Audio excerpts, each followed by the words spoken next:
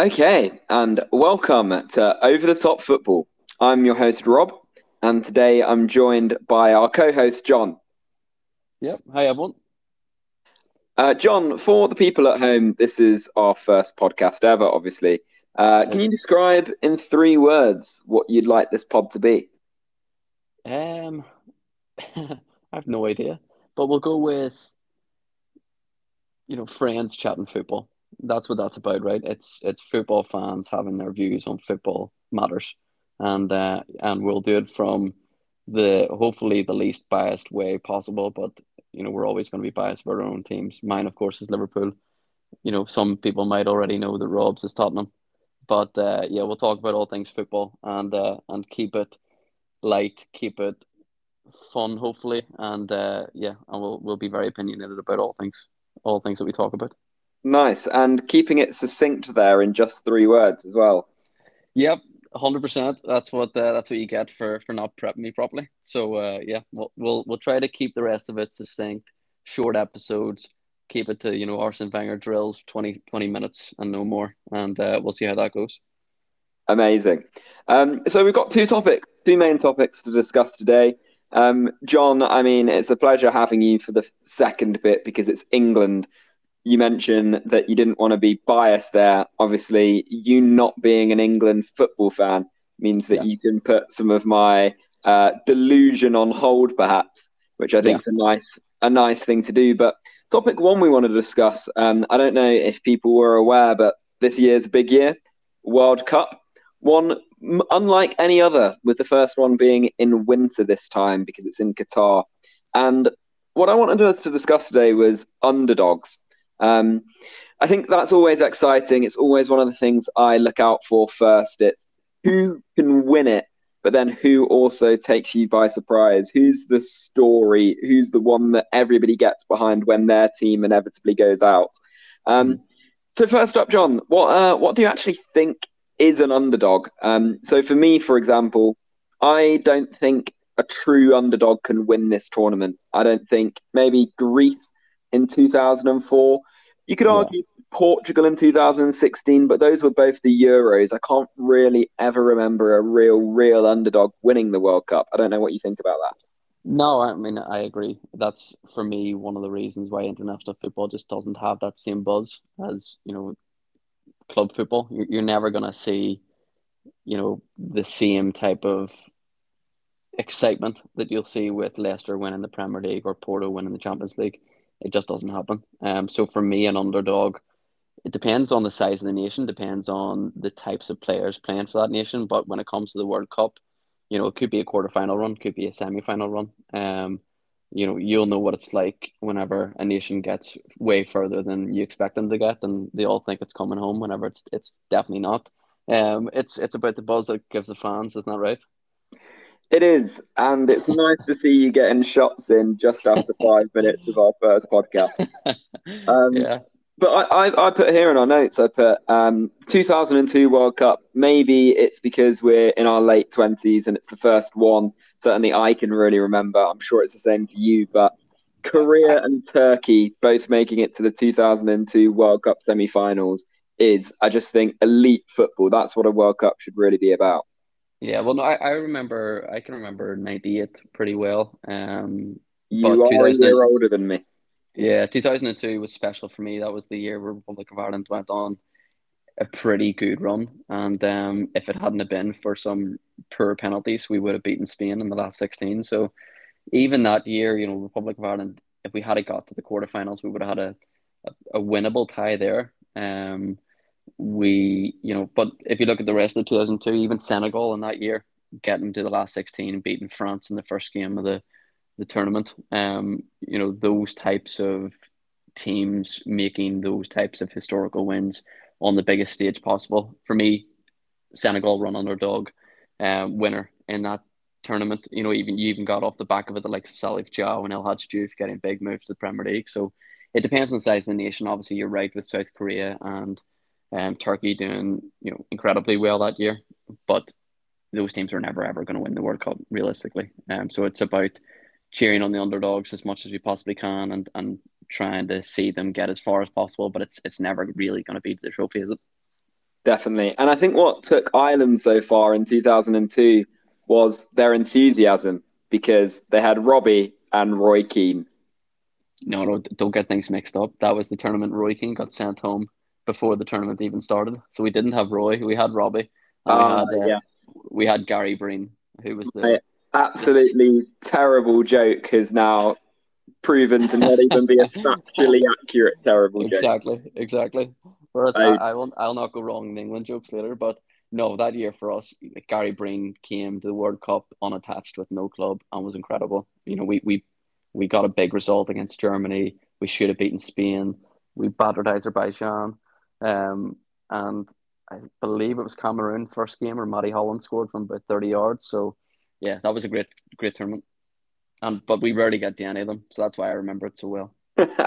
yeah, for sure. And you touched on Senegal there, which I think is a great place to start because we both discussed this beforehand and discussed this as a team that we think are one of the best underdogs. Do you want to discuss a couple of the reasons why? Yeah, I mean, I think like we've said, we'll talk about underdogs who we think could go a little bit further, right? But Senegal for me are in a decent group coming off the back of success in the African Cup of Nations. They have a number of big players and big positions for them, and they have a decent spine. You know, Napoli's Mendy, obviously at Leicester, and Idrissa Gueye at Everton. You know, may not be the greatest players in the world for club level, but when they turn up for country, they turn up. And the victory on the biggest stage in the African game would give them a lot of confidence coming into the World Cup, that big tournament experience. But you've got the likes of Edouard Mendy, who's out to prove himself to try and get that number one slot back at Chelsea.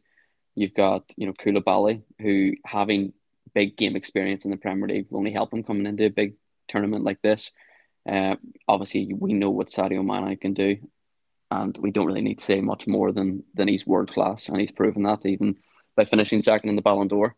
But you've got other players, Ismail Sarr, sorry if I can say his name, is a player who just should not be playing in the championship. So he'll be putting himself in the shop window Yeah. to try and get a big move off the back of the World Cup, and he'll be a crucial player for them. But I do think they will get out of the group, and I think once they get out of the group, the likely team in the next round is England. And I just feel like England are beatable. And we'll go into it, but I think that could. I mean, I would expect England to win that game, but we saw in the last World Cup, Colombia took it to penalties. Senegal could do the same, and you never know what could happen on the day. But I think that they've got mixed form going into the tournament, but they have big game players there who understand what it's like to play on the biggest stage possible. And then you've got some exciting players coming into it who this is what the World Cup's about, right? It's about James Rodriguez type players who are doing it at club level, but on a smaller stage, and then come to the largest stage and shine, right? So, I mean, one player that I'm excited to see in a little bit more detail is Dia, who's playing up front for Senegal, has been playing in Serie A, at I'll not even try to pronounce the name. Salernitana. That's the one. Yeah, good mumble. Unknown, obviously, from Villarreal, good parent club. But, in 9 games, he's got 4 goals, 2 assists, coming into the tournament in good form. And obviously, with quality players playing off him. So it's those types of players I'm interested to see. Can they do it on the biggest stage? And, you know, could they be the shock package of the World Cup? Who knows?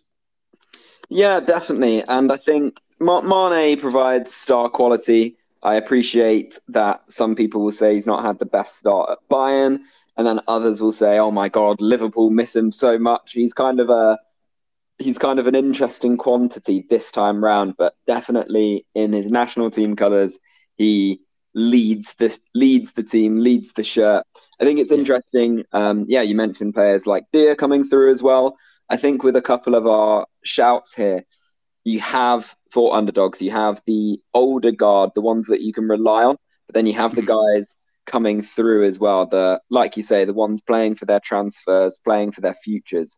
Yeah, Um, just on the point with the groups, I do agree. I think Senegal's group, you expect them maybe to finish behind the Dutch, yeah, and then you have Qatar and you have Ecuador as well. those are very winnable games. Obviously, it helps being in a group with Qatar as top seed, and like you say, their path afterwards is England. So if you had to call that now in the last 16, England Senegal, what would you think? I mean, you have to pick England. You have to think that England would have enough to beat Senegal, but um, you just never know. And like I said, you guys thought you had a great tournament last time around, but if Colombia are taking you to penalties, you know what it's like on penalties. Anyone can win. I think Senegal will go under the radar. The point you made about Mane, you know, he's obviously moved to a new club. He's getting used to a new league, but he knows this Senegal team. He knows how to play and he knows how to lead them. So I think you'll see him back to his best at the World Cup with the team that he knows and he's played with 3 years. My head says England. My heart says Senegal. I would love to see them go beyond what they did in 2002.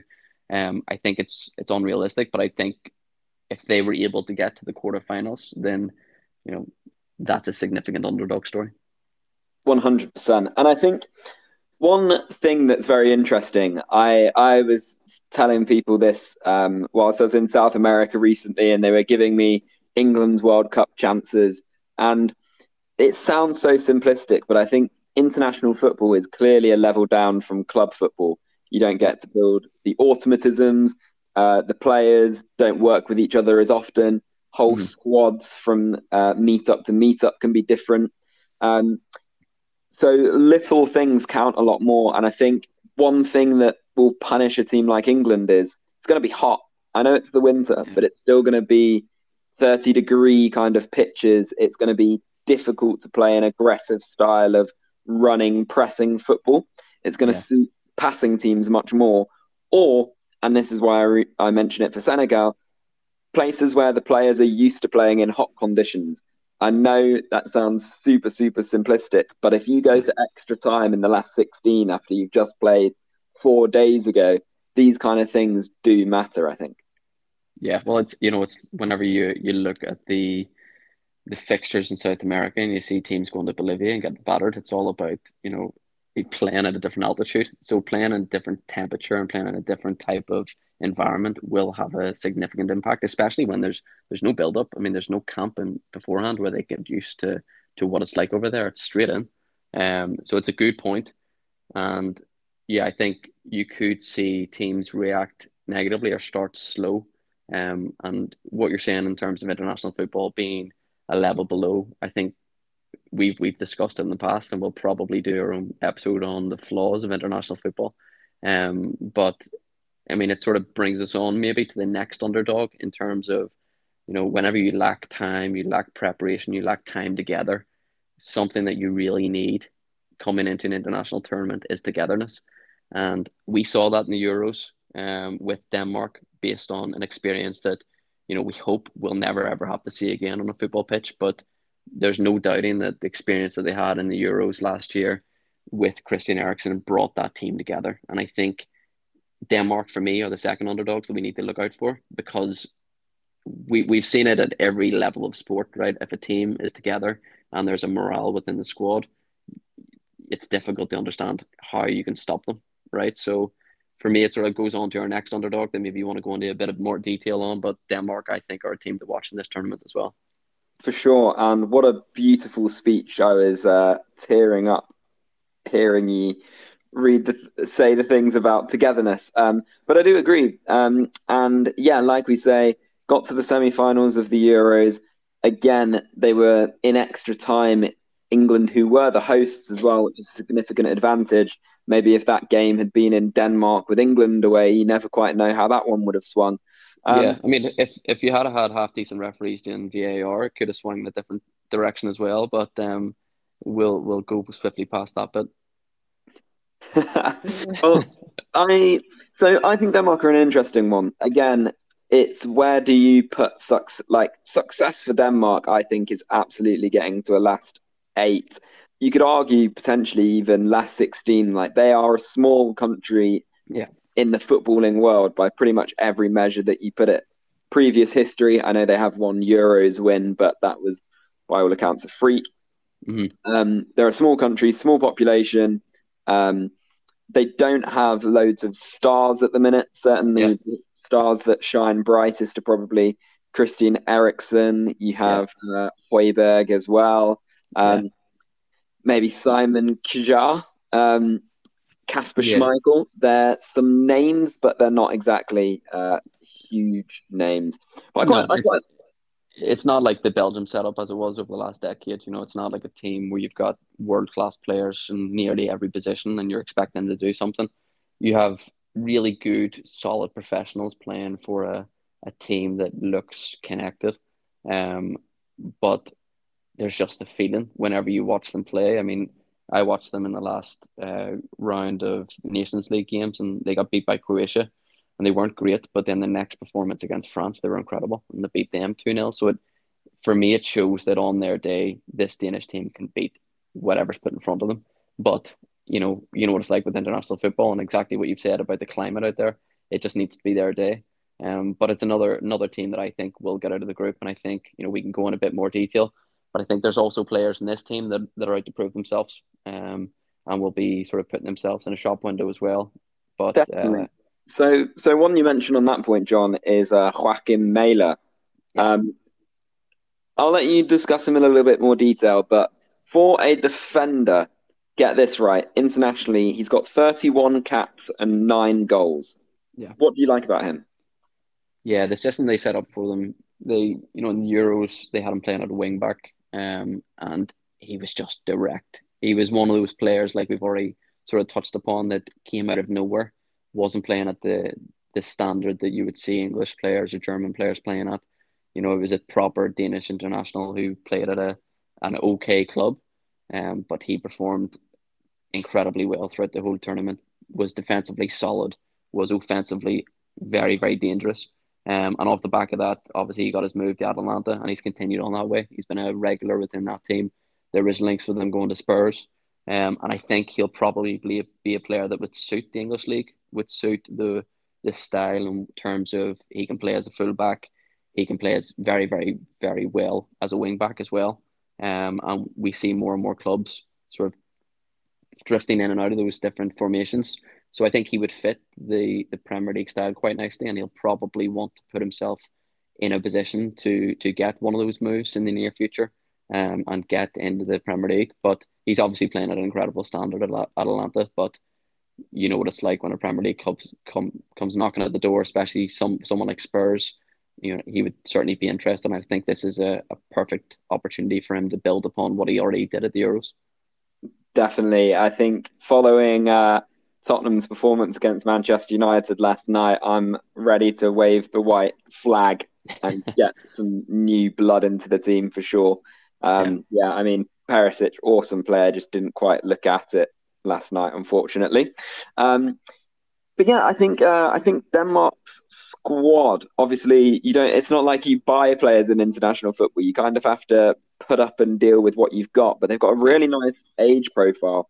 Hmm. World Cups tend to be won by teams with average ages of around the 28 mark, and a lot of their key players are in and around that age. Højbjerg at 27, Hmm. Eriksen at 30, Christiansen 26, Joachim Andersen 26. You've got Yusuf Poulsen at 28. So I think their age profiles really, really nicely. Um, Yeah. and also some dogs like Christian Norgard, for example. How Mm. much he'll play, I don't know.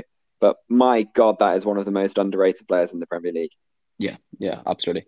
It's difficult to say how much he'll play, but it's a type of thing, if he played for a bigger club, which I think he absolutely could do, would he get more game time? Um, but yeah, I mean, you've got players in there as you've touched upon. You've got the likes of Damsgaard, who struggled with injury last year, is at Brentford now, will want to prove himself on the biggest stage again, like he did last summer. But they've got a really strong squad. Like I said, that when there isn't a camp in advance of a big tournament where players can come together, you know, build, bond, you know, put together that team ethos. There's not that time, and the Danish team have that in abundance. So it'd be interesting to see what they do. Definitely. And just looking at their group here as well. So you have France, you have Denmark, and I believe it's Tunisia. My Google search is still set to Spanish, therefore I'm getting Spanish versions of countries. Yeah, So Tunes, I don't know, maybe one of our about 5 viewers will be able to tell me, but I'm guessing that's Tunisia. yeah. Um, I'll one of those 5 years, Mum, if you're listening, if you can go ahead and no, I think they're a start to get out of the group, right? And it's whether they have the ability to better France again. You're just yeah, never certain about the French team going into big tournaments, especially when their you've got the form, egos. their But form is all over the shop at the moment. yeah, I don't know about that squad. But so you could see them potentially beating France, but if they don't, I would back them to finish second, get out of that group, and then you've probably got Lionel Messi and the Argentine team in the second round or in the last 16. And It like I said with this Danish team, they could beat anyone on their day.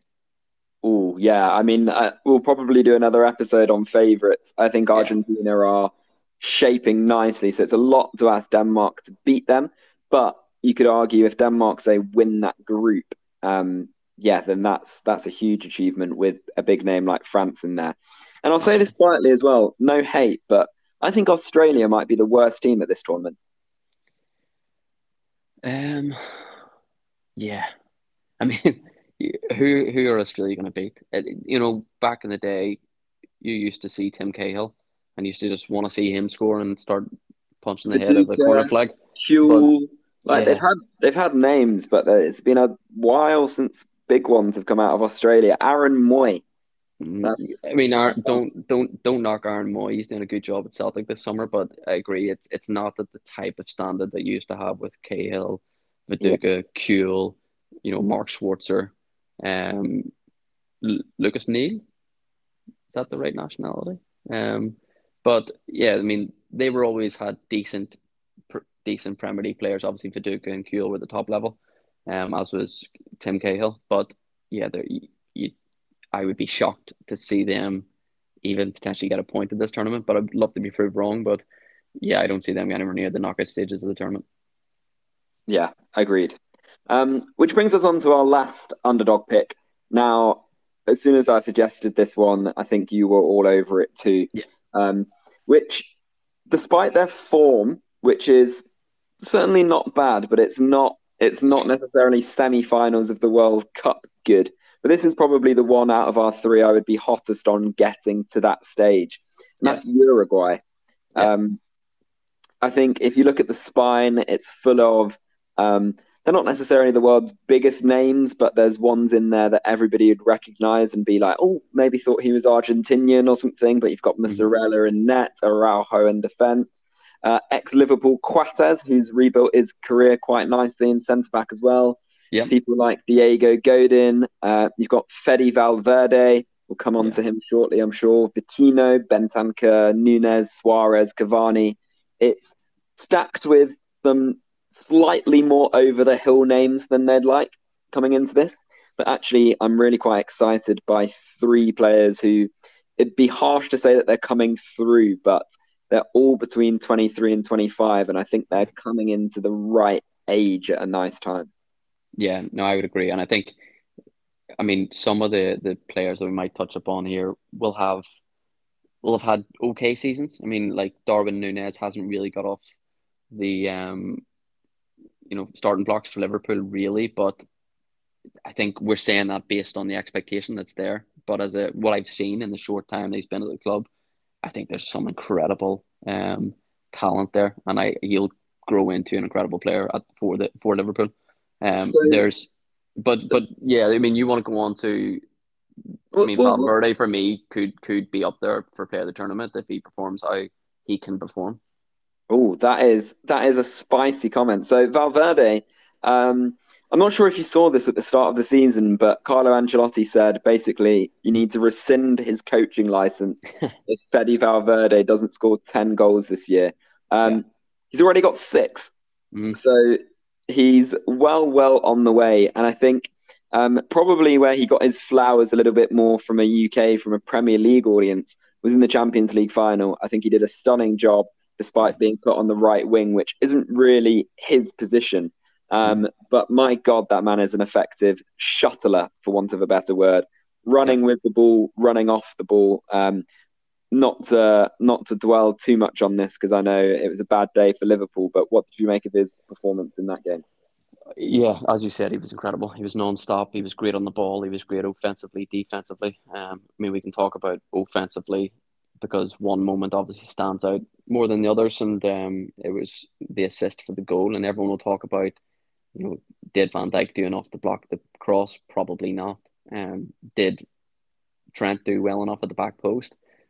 Arguable, but he's put the perfect ball in on a plate for Vinicius, that's won them the game and got them the probably 26th Champions League trophy in their history. But yeah, what an incredible player, and I think the likes of Ancelotti, incredible man management from him, and he's an incredible man manager as we've read about many different times. But the target that he set him, clearly he's trying to get the best out of him. But it'll be interesting to see what he's like in this World Cup, where he'll be expected to be a leader amongst this team, even with the likes of Suarez in the squad.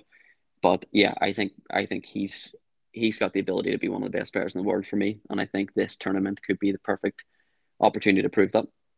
Definitely. And the word I've put down to describe him is he's malleable. Like he's only 24. Yeah, So, and you know what I mean by that, right? He can be anything he wants to be. Ancelotti's trying to make him more of a goal scoring midfielder this year.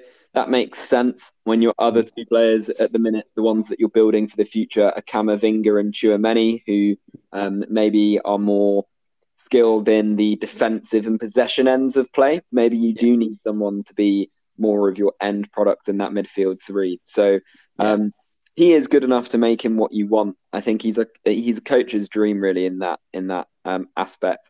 So on that, you briefly mentioned Nunez, mm, and weren't necessarily too hot on him, which I get having watched him against City at the weekend, for example. But his, yeah, yeah.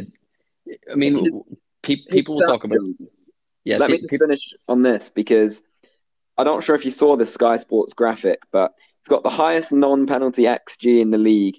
He's got the number one for shots per game, and I think it was something like he's got the most number of touches in the opposition area per 90. So yeah. whilst the numbers aren't catching up with his expected stats, there's a player there. Oh yeah, there's a massive player there, and I think the City gives a perfect example of where he's at in his Liverpool career, right? Because don't think about the time he had about 40 seconds to pass the ball to Salah, or when he got one on one with Ederson, and I don't really know what he did. Um, the ability that he has and the stuff that he has that is untrainable, and uncoachable in terms of his positioning, his natural positioning, his ability to get past a player at ease, right? He's the nearest thing that I've seen to Suarez in terms of that, where Suarez would have bundled past players, but got past them every time. And that's something you can't teach. It's just, he's very young. He's quick. He clocked up the quickest time in the Premier League yesterday. He's got bundles of ability. He's got bundles of potential. But we're looking at his price tag. We're comparing him to Haaland.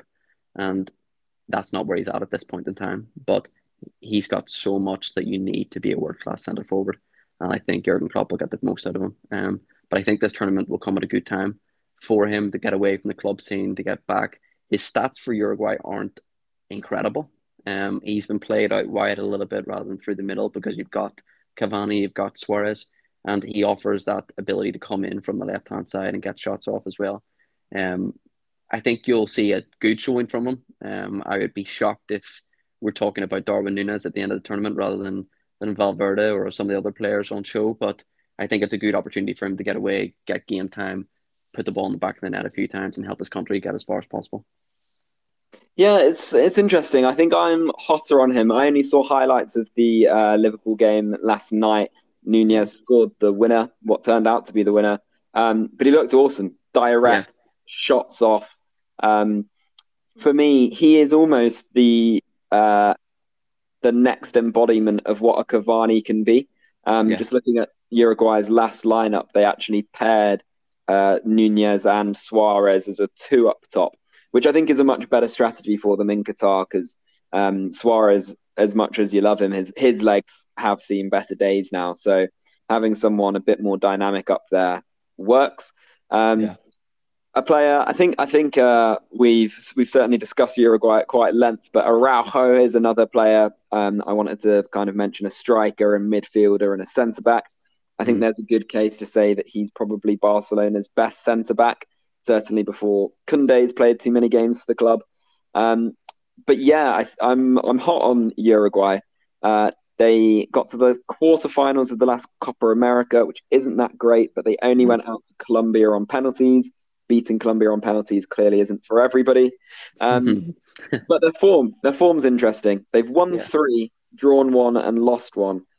They've had victories. This is their last five games. They've had victories over Mexico, Canada, and Chile, Mm. all of them by at least two goals. The 1-0 loss came to Iran, who are a little bit better than a lot of people going into this tournament will give them credit for. Yeah. But Agreed. that's interesting, I think. That means they're a bit of a wild card team who, if you put up Uruguay versus Mexico, I expect Uruguay to win that game, which I'm not sure you could have always said Yeah. in past World Cups. Yeah. Well, I'll go bolder, right? You've got a group of Portugal, Ghana, South Korea, and Uruguay. I believe Uruguay will win that group. Um, Portugal obviously are coming into the tournament, loads of massive players. They'll likely have Ronaldo up front, which is potentially you don't know what you're getting. You don't know whether it's going to be a help or a hindrance at this point. With the way in which football's going and what we've seen at United at the minute, but they're also struggling a bit with some injuries. I mean, the Diogo Jota injury is going to be massive for them. Um, other players who are significantly important to them aren't having as good a season as we would expect. I think that will be an incredibly interesting group because if Uruguay can win that group, then yeah, we could be talking about a significant underdog opportunity. Definitely. So I don't think that's going further. I actually have them down as to win that group too. Mm. Portugal are quite a good tournament team under Fernando Santos. I mean, obviously they've won the Nations League, they've Yeah, won the 2016 Euros, so they've overperformed per se, and they have quite a good stack of talent in that team as well. yeah, But what they're very good at is drawing or grinding out a game from memory in the Euros. I think they might have drawn all three of their group games. they did. Um, Yeah, so they only got three draws. So it's perfect for knockout football. It doesn't strike me as a team who can necessarily go and win that group. So if Uruguay Portugal is a draw, I have more confidence in Uruguay beating the other two teams in the group than I do in Portugal. yeah, Um, agreed, agreed. and then yeah, their potential route to the final, Uruguay. I mean, we'll discuss this for England because I think it's more exciting and more exciting for our mums and the rest of our three viewers. Um, but yeah, they potentially have quite a nice run. Yeah, Um, so let's get on to that. So topic two, England squad. I think we'll try and keep things quite brief on this, just because this is an ever-changing thing. Unfortunately, things in 2 weeks or whenever Southgate exactly needs to pick his squad will look yeah, different. But one interesting article you showed me this week was that there was an inside scoop saying Southgate might name 55 players. yeah, What's that yeah, about? yeah. I don't know. He's probably of the 55, there'll be 15 right backs. Um, I've no idea what it's about. You can back me up. I've been a Southgate out from the second he walks through the door. I don't get it. I don't get how he can get the England job. His credentials in football is getting Middlesbrough relegated. I don't understand it. And I'm not shocked by the article either, but I think it's an exciting England team. And I think some of the injuries, I wouldn't say it would play into England's hands at all, but I think it opens the door for some interesting players to come in. I think we'll likely do another podcast breaking down the England squad in a more detailed basis. But I think if England can get on a run of things, they have a decent chance, but I could never see them win it. And I think if they got to the semi final, it'd be good. But yeah, I think it'll be difficult to pick the 26 man squad. Um, It you is where always you you can always pick 55, apparently. Yeah, exactly. You always want to see you always want to see new blood coming into it, right? You always want to feel Walcott announcement. You're not going to get it, but you always want to see that type of thing. But Yeah, this England squad would be more interesting with the likes of Kyle Walker looking to be out, with Reece James likely to be out, and some other niggly injuries sort of floating around with the likes of Calvin Phillips, who won the Player of the Year for England last year. So it's going to be an interesting squad, and you'll probably have more passion around the pick of it. I have some rogue shouts looking at it, from a club perspective, from a form perspective, that I think could play their way into the squad, based on what Southgate has previously done. And we can go into detail about that now, or a separate episode, whatever you think. I think we should maybe discuss some of the recent key parts to this, and on Yeah, the proviso that we do our 26-man squad next episode. I think yeah, going through the full 26 now might be a bit too much, but we can maybe drop a couple of spoilers and some of the things that need to be discussed. I think so.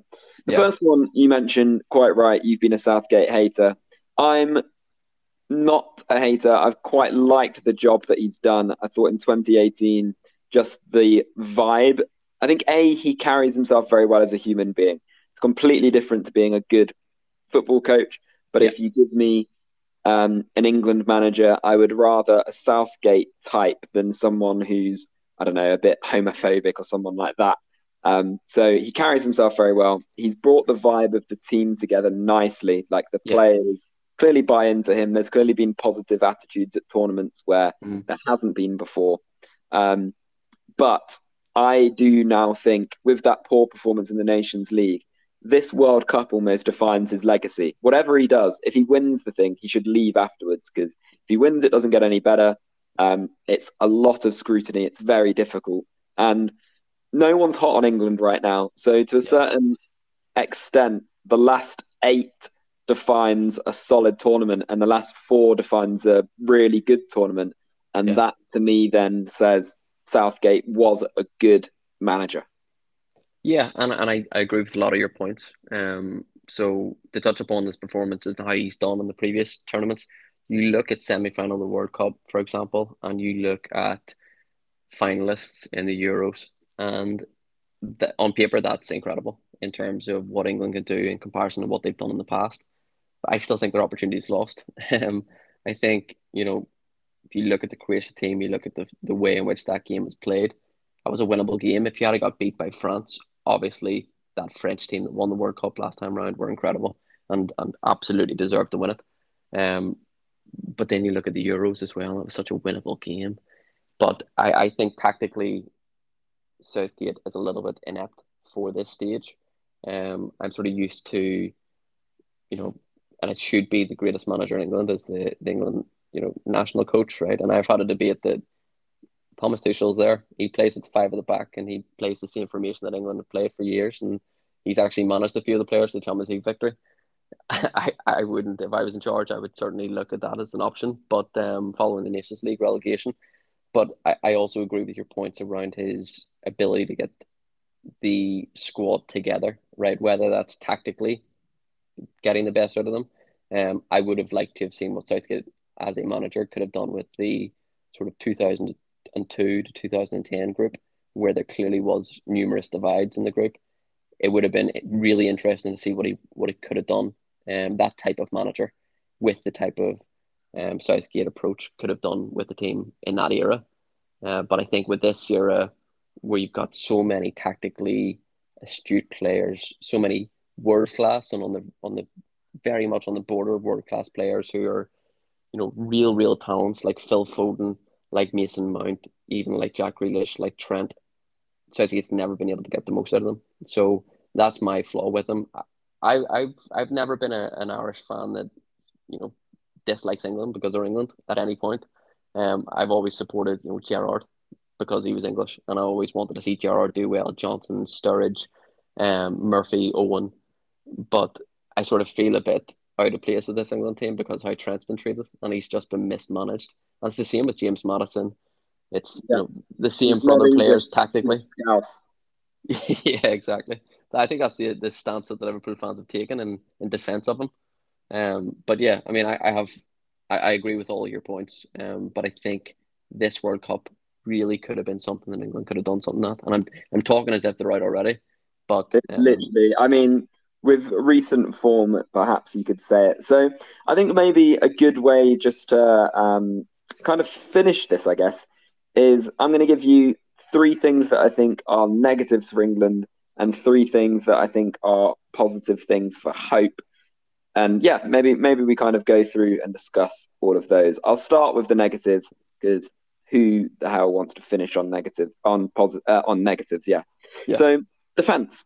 Um, Form issues, Maguire, Shaw, injuries to Walker, Stones, James. Mm. What do you think about the defence right now? Is there some obvious solves? It's difficult because you're relying on at the minute the way the Southgate's set up, you're relying on five players in those positions, right? And you're missing three minimum, really significant players through injury, as you would expect going into this tournament with Reece James, Kyle Walker at right wing back, and John Stones in the middle. And you would have expected Harry Maguire on the left. So you're automatically looking at four players out of the back five who are injured and will likely miss the tournament or completely out of form and should not even be in consideration for it. So do you stick with the five at the back? Do you change formation, which I don't think he'll do because I think he sort of, you know, falsely tested that during the Nations League and it didn't work with the wrong players. The one Um, thing I'll give him, and I don't know whether this is yet to put the criticism or to put uh, yeah, in his favor, is that he's going to go out doing it his own way. Everybody yeah, says that don't listen to everyone else, just do what you think is best, and you might be right or you might be wrong. And Southgate does that. Unfortunately, most people don't disagree with him. Most people do disagree with him, so yeah. they hammer him for it. But at least he's had the confidence to do what he wanted to do. Yeah, I would agree and I would disagree with some parts. I think he's very set on his formation, which I think has positives and negatives to it in terms of the style of play and the setup. Um, he came into the role for me. He came into the role, and it was like a breath of fresh air, saying he was going to pick players on form and not on who they played for. And I think he's went significantly backwards on that. But yeah, I mean, in terms of if you're playing that formation based on form and availability, Eric Dyer is a cert for me. Tomori needed to be given a bigger opportunity in the last run of games because he should be a cert, but doesn't look like it at this point. And then it's about trying to get creative with the other spots, isn't it? But I think you're looking at Trippier will likely come in, and it's about filling who are going to be the back three. Maguire will be one of them, Yeah, even if undeserved, and it's who's going to sit in the central role and who's going to take on the right side of the centre half sort of definitely. position as well. Well, we'll do that another time. So that's negative number one is defense. That means I don't think England are a team who are going to win this World Mm, Cup it that way. Number two, midfield light. I think in the last squad there was something like only six midfielders actually, or even five put into the squad. yeah, And then one bizarre thing happened, which Henderson, who wasn't in the original 26-man squad, ended up coming in as a substitute. yeah, Um, to me, this is an easy fix with playing someone. Well, you can bring in someone like Ben White who can do a job in defensive midfield as well. I'm not saying you make him do it, but yeah, who can give you some cover. And Madison's a quite easy pick for me as well to help build out that and maybe gives you the chance to play 4-3-3. yeah. But what do you think on England's midfield uh, lack of depth? Yeah, Is I agree with you, and on first look, it looks significantly, there looks like a significant problem in terms of the numbers that are there because of the formation that's been set up. They've been playing two defensive midfielders with Rice and with Phillips, and that was the go-to and sort of non-negotiable. And Phillips has been injured, hasn't been getting a run of games. Looks like they might need another opportunity. Um, you know, the midfield is light and could be deemed a negative, but you've also got probably the most exciting young midfielder in world football in Jude Bellingham, and it gives him a significant opportunity to be thrown in. we'll But come to him in positives, John. We'll come to him in yeah, positives. but I think you've got a lack of depth based on the requirement for two defensive midfielders, and a defensive midfielder role is difficult to find someone at the top level. A few years ago, Henderson could have done a job if Phillips was out, but it's, can you rely on James Ward-Prowse to do the role? You certainly can't throw Mount into that role. And we've sort of talked about the formation already. It looks unlikely to go to a 4-3-3, even though, the idea of Rice, Bellingham, Mount slash Foden sounds incredible, but is probably unlikely. Yeah. So I do think the lack of midfield depth in that sort of CDM role is important and could be deemed a negative. But obviously, as we've touched upon, could be a significant opportunity as well. Um, and my final negative for England, again, something that kind of puts me off putting them as an underdog, as we maybe did for some of our other ones we're a bit more positive on, is just the route to get there. Realistically, I know nobody's this hot on England that they're putting them as a winner, but I think we're ranked number 5 by FIFA at the minute. Like, Yeah. England should go into tournaments thinking they've got a chance, Mm-hmm. but if they top the group, Senegal, France, Belgium, Brazil, uh, that's their finals route. Yeah. If they Yeah. come second, Netherlands, Argentina, Brazil, France. Yeah. Given that and the form of the recent Nations League, um, I would say in the A side, England are worse than France and worse Yeah. than Brazil, clearly. And Senegal and Belgium are good games, could go either way.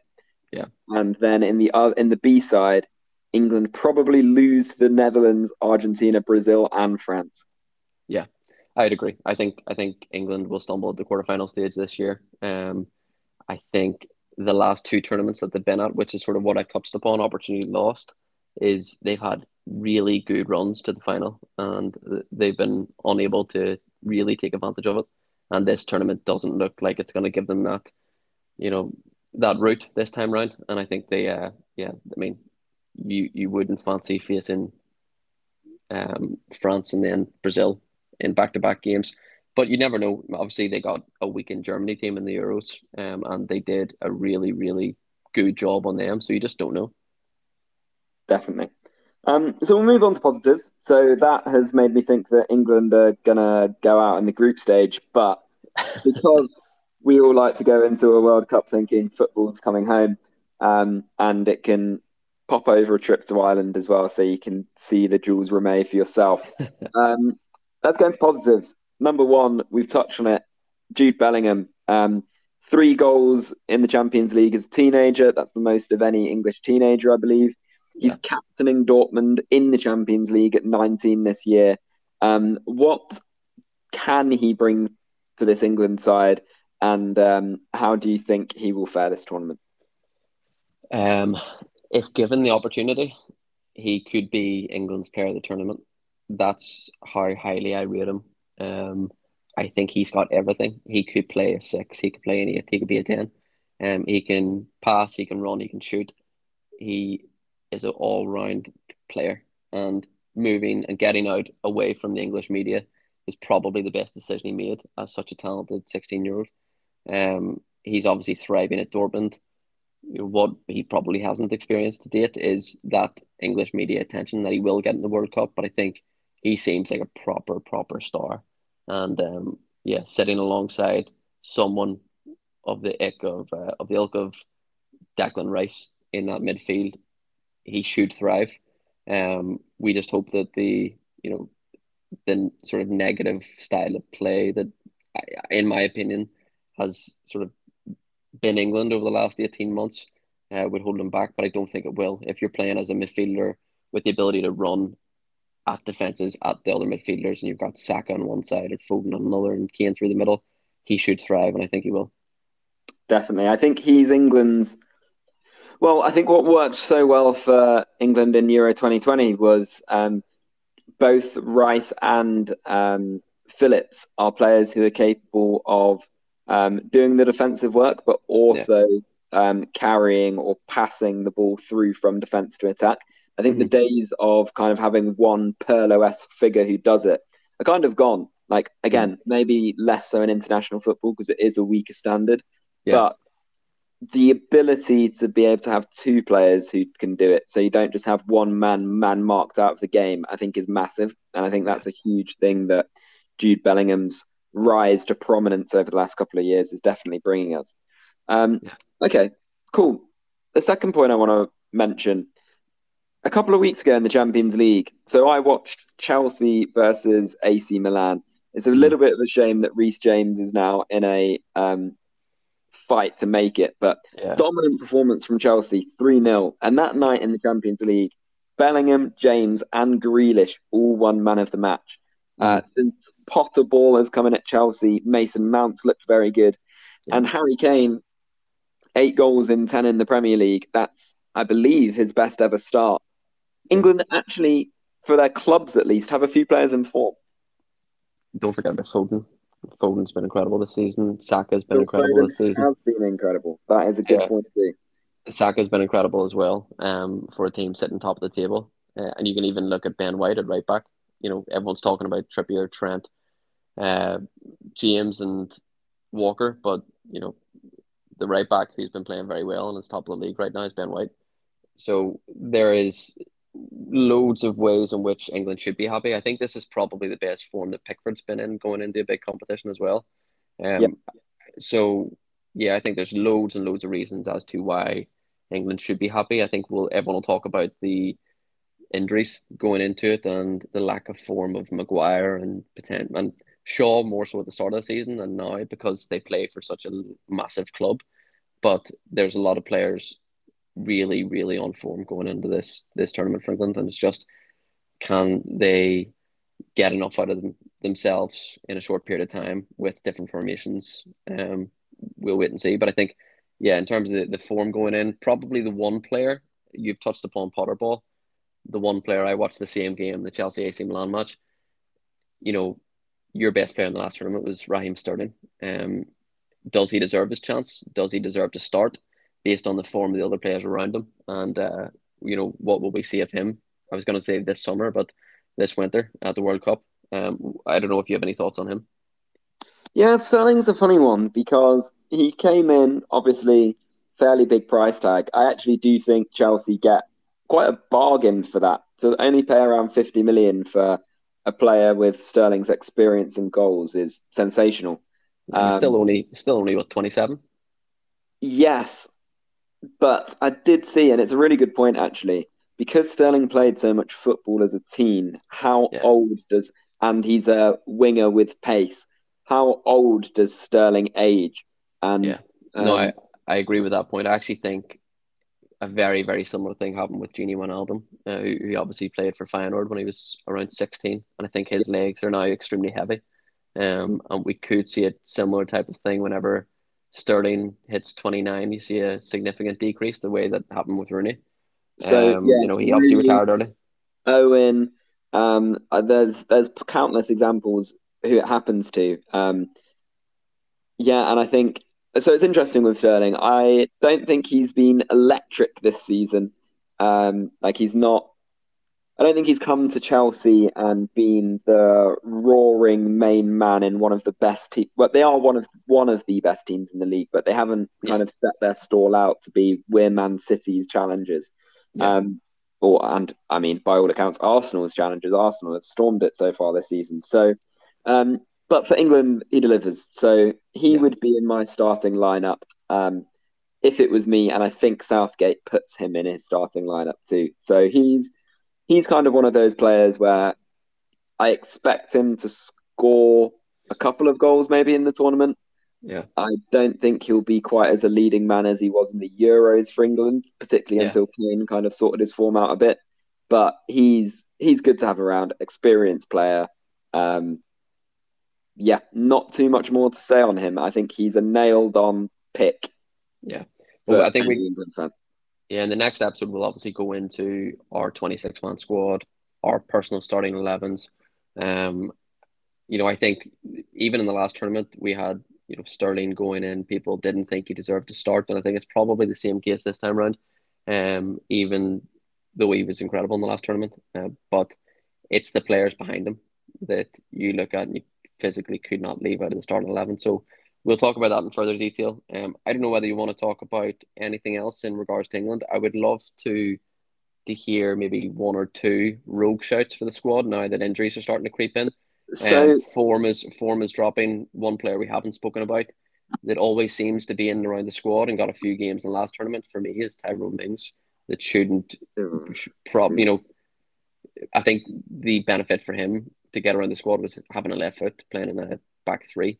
yeah. But I don't think he should be in the question this time around. Um, So this was actually going to be my last positive to all the listeners who've bared with us for a full hour of football chat. Um, the one last positive is I can't remember. England have had better squads. mhm, There's been the likes of, I mean, obviously they're so biased as well, but like Ferdinand and Shearer have been told to compare us to 2002 and things like that. Completely unfair because you're comparing entire careers to some of the young lads who've not really had their go. Um, yeah, I mean, but look, B, we also in back in those squads, like you had people like Danny Mills getting games in the starting 11. Like we I was going had to say, going into good, 2002, Neville picked up an injury. Sinclair started games. Darius Vassell started games. had a really So, strong 1 to 12 maybe, or mhm, even like 1 to 9, and then you were finding odd jobs and misfits. So yeah, my last point was that our squad, the fact that Southgate, if he wanted to, could name 55 players. I don't think that article is necessarily true, but like he probably could. It's a weakness and a strength. So to your point on rogue shouts, it's it's one for our squad builder maybe, but I'm looking at people like Ben White who hasn't had loads of look-ins recently. He definitely for me should be there. mhm, Someone like Eberichi Eze, who's just struck a bit of form, yeah, is nice and interesting enough that I could see him. Yeah, I could see him being an option just on pure interest. He's just yeah, picked up an injury as well, but someone like Carl Walker Peters, if you're starting to get nervous about your squad depth yeah, because you have a few injuries, he's the type of person that you want in because they can play a few positions. So, yeah, just top of my head, there are a few players, and Madison again is another one yeah, I think has to go, hasn't yeah. been included so far. So, they're my rogue shouts. I guess Eze is the most interesting one of those. I think he just misses out for me, but you never know if you get another injury or two. Yeah, absolutely. I think Eze, yeah. I mean, I like Eze a lot, and I think he'll be a player that will get a big move. But it'd be great to see him get an England opportunity. Um, yeah. I mean, I'm sort of looking down the line. You've probably looked at Walker Peters because of the injuries at right back and right wing back. Yeah. Um, I have similar in terms of Kyle Walker. If you're playing a back five, is the absolute definite right-sided centre half because of his pace, his positioning, his ability. Um, you're obviously if you're looking at Stones But, being out as but he's well got as an Eric. injury. He's not going to be a Kyle runner. Oh, okay. We nearly got a full episode without one of those. Um, Yeah, sorry, had to bring the level down. yeah, but yeah, for me, one player who you'll know that I've picked up for an extended period of time, who I don't think fills the Joe Kyle Walker Gomez, is void it? because It's he's not world Joe class. Gomez. Absolutely, Joe Gomez. I think Oh my god. Joe Gomez is statistically our quickest player in the Liverpool squad. Defensively, very good. Has got significantly better aerially. Um, and I think he could do a really good job as a right-sided centre half. And the other one is not a player I would ever expect to start in the World Cup, but to be that 26th man. The way, well, Ming started a few games in the last Euros, but I wouldn't expect this man to start. But I think he gives you depth. I think he covers the left-sided centre half role, being a left footer well, and could play as a left back as he is for club level at the minute. And it's Dan Burn, and I think it's an interesting shout for a potential significant outsider who hasn't got anywhere near the squad to date. But Newcastle are sixth. We're talking about the top seven teams, really, if you're bringing Liverpool into it, being the elite of England. Newcastle have gone about their business. Trippier is likely a starter. He's Newcastle's right back. You know, their left back's doing very well this season as well. Yeah, I think Dan Burn's an interesting one because is it just a case of a good bit of like how good actually is he? Is it a case that he's had a bit of good form? Newcastle have timed it right. Eddie Howe's done a great job because there's a Yeah. few players who've really come on. Joel Linton, Almiron. Mm. He's making more than the sum of their parts, I would say. Yeah. Um, to me, Dan Burn feels like one who dies on the hill of because he's so wed to Maguire. Dan Mm. Burn is too similar. Um, and I know they're not like necessarily, if you were replacing Maguire at Manchester United, you wouldn't necessarily pick Dan Burn. But how I mean is, um, they are the same age or certainly a similar age. They're both absolutely massive units who aren't the most mobile of footballers. So, um, yeah, that seems to me like it might be more of a straight shout. But maybe in the next episode you pick him in your squad. I don't. He'll go in my squad, and I'll explain in further detail why he's in my squad. But yeah, that sounds good. Enjoyed this, Rob, Yeah, and yeah, looking forward to getting into the squad in a little bit more detail. I this has don't been think it's perfect. yeah, I don't think it's as doom and gloom for England as I made it out to be. And yeah, there's a lot of significant positives to look forward to. But I'm really excited to look at the three underdogs that we've covered, and yeah, I'll be going out to buy my Uruguay top next week. Perfect. It's a tight number, from what I remember, certainly in the past. So make sure you've done a few press ups before squeezing into that one. Yeah, Um, I'll spend my money maybe on the Denmark top instead. I do not have enough time to try and fit into the Uruguay one. So beautiful, beautiful. The Denmark one this year with the toned down sponsors. yeah, I saw that. We'll not go into that conversation now, but yeah, it'll be interesting. I'm looking forward to this. Has got me a little bit more excited for the World Cup. This is probably the least excited I've been for the World Cup, just because it's interrupting a club season. But yeah, this has got me thinking about it a little bit more, so I've enjoyed it. Yeah, no, for sure. Yeah, I mean, in terms of excitement, I semi agree. One of the things, obviously, a bit older now, and you have to work. I think, and this isn't being xenophobic, it's just that it's a jar of cultures from what you normally associate with the World Cup. But yeah, Yeah, maybe it being in Qatar's a funny one. And there's, yeah, we're not a political pod, but yeah, it's screamingly obvious why people aren't necessarily happy that that's the case. yeah, But I was just going to finish with the fact that you are putting Dan Burn in your squad as a spoiler for next week's episode. If that doesn't really want to make you turn in, then I don't know what will. Tune yeah. in, not turn in.